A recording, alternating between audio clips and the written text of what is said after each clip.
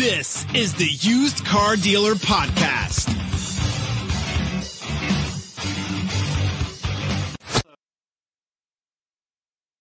Zach here, and we have another great guest on the podcast, Dennis McGinn, the founder and CEO of Rapid Recon, which was recently acquired by Velo. Dennis, thanks so much for joining me on the podcast today. Well, I appreciate your invitation, Zach. It's really fun, really a thrill for me to be able to catch up with you and talk about shop. Awesome. Well, for all the dealers, all the listeners on this podcast today, talk about your background. You started kind of as an executive in HP and then eventually started Rapid Recon. What was that story? Oh, okay. So you don't start out as an executive anywhere. So right out of college, I just graduated from University of Arizona with an engineering physics and an MBA. And so I ended up starting to work for Hewlett Packard when they were just getting in the computer business. And so in Silicon Valley. So I had the interesting opportunity to kind of learn this business by doing it. And I was also lucky because people like Bill Hewlett and Dave Packard, they just don't make them again. And so it was a great company, a great culture. And I had some really good bosses there. But I was there for 21 years. And one of the things that I got involved in was the automotive industry while I was there. And we had the president of Ford on the board at HP then, and we ended up I had a division that built the Ford Service Bay Diagnostic System. So I had a lot of experience from the OEM side with the issues with vehicles, because in that case, it was all about the additional electronics coming into the vehicles and how to get ahead of the failure rates that were skyrocketing at that time, because they had no diagnostic tools and there wasn't any ODB2 or anything. They had to, the devices were still very analog. So we went in and built these systems that went worldwide that would help them decide if the parts they were about ready to throw in these cars were failing or not, and then also let the manufacturing guys know back in Dearborn what was failing so they could get ahead of the curve. So that was it. I got involved with BMW and Mercedes and Ford, GM, Hamtramck, all kinds of stuff, but pretty much from the OEM side. But that was that part. And then I left HP after 21 years and went out, ran a couple of other companies in different areas, all really high tech kind of stuff. And that's kind of how I got to starting Rapid Recon. And I had a couple of people in the retail business that I knew, and they came to me and said, "Hey, we've got this problem with knowing what's going on in the lot, and with demo drives and how often cars are being opened and things like that." And they were willing to put some money into it, so it got me interested, and so we started down that track. And probably a good way to look at this was that somebody when they came to me, they said, nobody really knows how long it's taking to get these cars ready. I mean, they really don't. We take these trades and we go out a week later and they're still out there waiting to be reconditioned, and because there's no accountability. And so that really got me interested, because I started to ask people I knew, including folks like Dale Pollack. I knew him by then. Well, is this a real problem? Are people going to 20 group meetings like I hear they are and saying it's 2 or 3 days and don't bother me, I don't really have a problem? And the answer was yes, it's exactly what they're doing. Nobody wanted to give the GM bad news to take to their 20 group meetings. So they would just give him best case. And that's all he wanted to hear. So they really never had the information until it started to blow up. And so I got in and I helped to kind of light a match to their understanding of how long it was taking them and what it was costing them. So that was the genesis of Rapid Recon, was getting in there, finding out that nobody really knew. They were all just kidding themselves. And it becomes self-fulfilling. After a while, everybody's just used to hanging out with good information, and you don't go back until something goes really sideways. So, Dennis, discuss what Rapid Recon does for dealers and how the product has evolved since the early days. Sure. Well, I mean, what we do is it's a workflow. So, work starts, goes through steps, and ends up being, in this case, sale ready or sold. And there could be 10 steps or 100. I mean, when you're reconditioning a car, and you're getting it ready for a customer's eyes and for reliability and all those things, you really have to take it through a lot of steps, and including things like recalls and safety and all those things. So what we do is we give the people doing the work, including the vendors. So they're just an extension of that, whether it's glass or bumpers or interior or whatever. We give all of them the ability to manage their own accountability. And instead of having somebody else decide for them whether they're doing a good job or not, in the app that we developed to get started in this, they now can see exactly what they are is in their bucket, how long it's taken to do it. And when they're done, they click something and it moves to the next bucket. And nobody has to have any communication. Nobody has to talk to anybody. So it all kind of moves along from A to B to C. And the metrics for that, how long is it taking, is right up there in front of everybody in the upper left-hand corner of every screen. So you kind of have these two metrics. One is average days in recon, and the other one is time to line, which is really more from like acquisition to the car's ready to sell. So that's kind of the whole picture there. I think that was a starting point, and things have moved quite a lot beyond that now.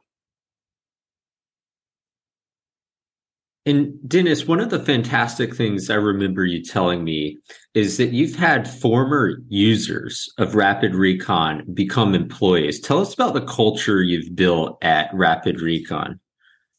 Yeah, that's exactly right. Right from the beginning, we brought people in that had done this work. They had been reconditioning managers or parts managers or service managers.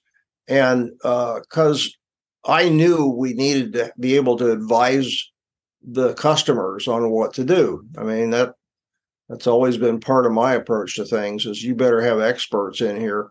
Otherwise, why would they listen to you? Why would they be interested in paying you for giving them advice if you're not talk shop? And I think it's particularly true in this industry where you're either knowledgeable about your retail business and how it works or not. And so you just can't have people that you go outside and maybe they're coming from a different industry. They may be very good at being a customer interaction and things, but this is a very specific industry, and you got to be able to talk shop, and you have to be credible to these folks, whether you're talking to them on the phone or you're there on site. So, Dennis, what has stuck with you about kind of building a first-in-category company and some of the initial challenges kind of going to market, building awareness?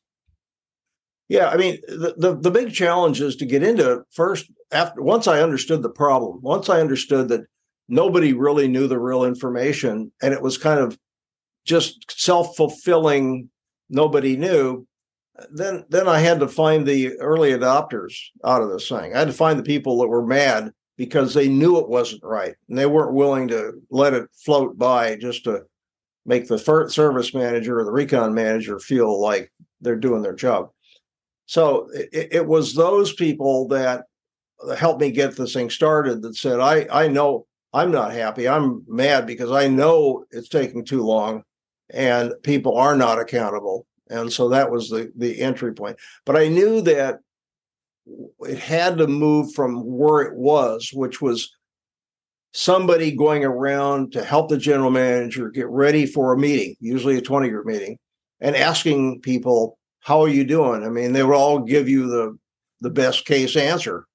And it had to shift from that over to the individuals that are doing the work saying, I'm done, being able to push a button on their phone, and everybody gets notified. The car moves and everybody knows what's going on. And so the only way to do that is to give the people doing the work a way to defend themselves. So there's no finger pointing, because that was the big thing. Was there was a lot of finger pointing when things didn't go right.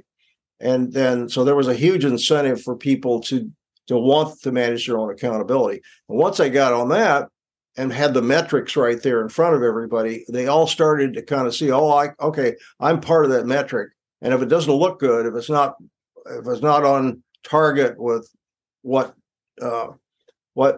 Dennis or Rapid Recon or whatever they think it is, which was initially the 5 days was the initial target for this to get to, then we're not doing the job. So, Dennis, you've written several books over the past couple of years. Your latest is Strategic TDAL, Time to Line, Connect to What You Expect. Tell us about this book and some of the significant takeaways. Yeah, you're right. It's book 4, and it has come a long way. It's a really good book, and it is not because it's mine or has my picture on the back. It really is because of the experience and all the characterizations and stories. They're full of customer examples, real customer interviews as to what they're doing, how they're using the workflow technology and the accountability, the metrics and the tools and so on to continuously improve their operations. And the Connect What You Expect is just my taking the shared metrics to the next level. That's what it is. I mean, it's always been inspect what you expect. Okay, so everybody in the industry kind of says that, and they don't always know exactly what it means. They think they do, but I said, okay, I know what it means, and we give the people something that they've got on their phones now to say I'm done.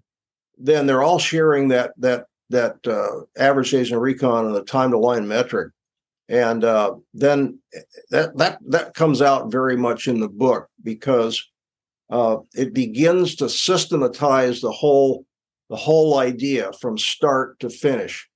Now we've gone through a period of time when it seemed like it didn't matter how long it took or how much you had in the car, but this is kind of gone. It's kind of the result of COVID and the after and the fallout of that, where people are paying ridiculous amounts for cars. So everybody was making too much money. I think it's come back to earth now. And the idea of margin compression and competition is definitely back. But it's never going to go back the way it was with people having lots full of cars with, always trying to fight keeping everything under 60 days. I don't think anybody is looking at doing that, is trying to, have an inventory that's a heavy inventory. I think they all want to be more efficient, keep the amount of inventory down, which makes the reconditioning even more important. The timeline of how long you can take to, say, replace a car that was sold and get it back on the front line. So what do you think dealers most often misunderstand about recon at their dealerships? Maybe common mistakes your team observes pre-implementation of Rapid Recon? Yeah, I mean, because change is hard. And in this particular area, You got a lot of people that think they already have the answers, or that it could be done with a spreadsheet or something, like that, and they're not passionate about the same things I am, which is the average days in recon, time to line, and how it ties all together with everything they're doing all the way through, from the acquisition to the to the reconditioning, to the vendor work, and the safety work and all that, and ties all the way through. When you get into that thing and you have a GM who wants to know how long it's taking, and it's important that the GM is interested in knowing and is willing to spend a little bit of time, not a lot, to ask the right questions, so that everybody up and down the line on the fixed and variable side, they know that the GM knows that these numbers, where they're coming from. And the GMs that are hands-on more like to be directly involved with the reviews of how the reconditioning process is improving over time. It's always going to be a work in process, and things are always going to be problematic. I mean, so there's always problems to solve, so the GM, in my mind, the ones that do the best job are the GMs that know what the numbers mean, and they're people that are working for them that are taking care of these day-to-day issues and so on. They know that the GM understands what's going on. So that's the big difference I see. And some of them just don't want to know, because they don't want to know all the details, and they don't need to, but they don't want to get too close to the details. So my task is to continue to add awareness to this and bring the efficiency and the speed of the reconditioning kind of back to the bottom line. And so, because that's where it matters. Now, GMs know how to look at parts business and the back end, the F&I, and the new car sales, and they know their business units. But I think to a lot of them, reconditioning is still a bit of a mystery, and they like to either let somebody else worry about it, or wait till something really bad happens before they get really mad and want to fix it. So that's kind of how I see it. So, kind of the inverse of that question, what are some of the best practices that you've observed over your decade plus in the recon software space? Yeah, the best practices are that you've got somebody leading the charge, a recon manager. It could be a fixed ops director, but typically there's a recon manager that is bird dogging the thing and stays on top of the things that need attention, because of the dynamics in a dealership of people coming and going, vendors changing, different trends with the vehicles and things. There's always a need to do what I know I'm so familiar with back in the Silicon Valley deal, the continuous process improvement.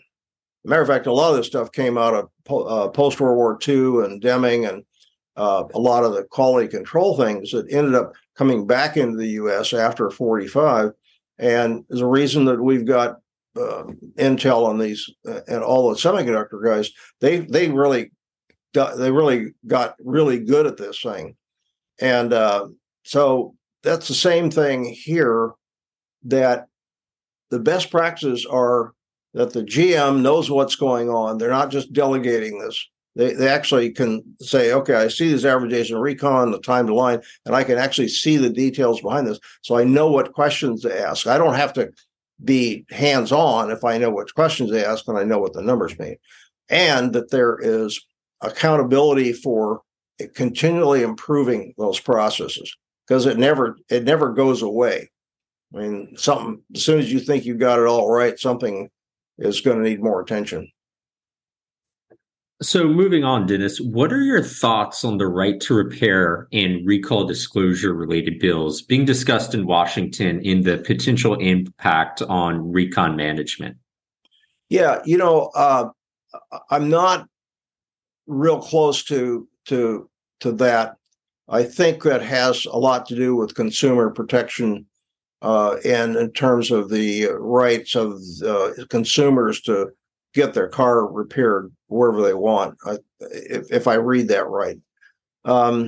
And to me, it's just another thing to make sure the car everything is done right. There are no outstanding recalls on it. There are no outstanding safety issues.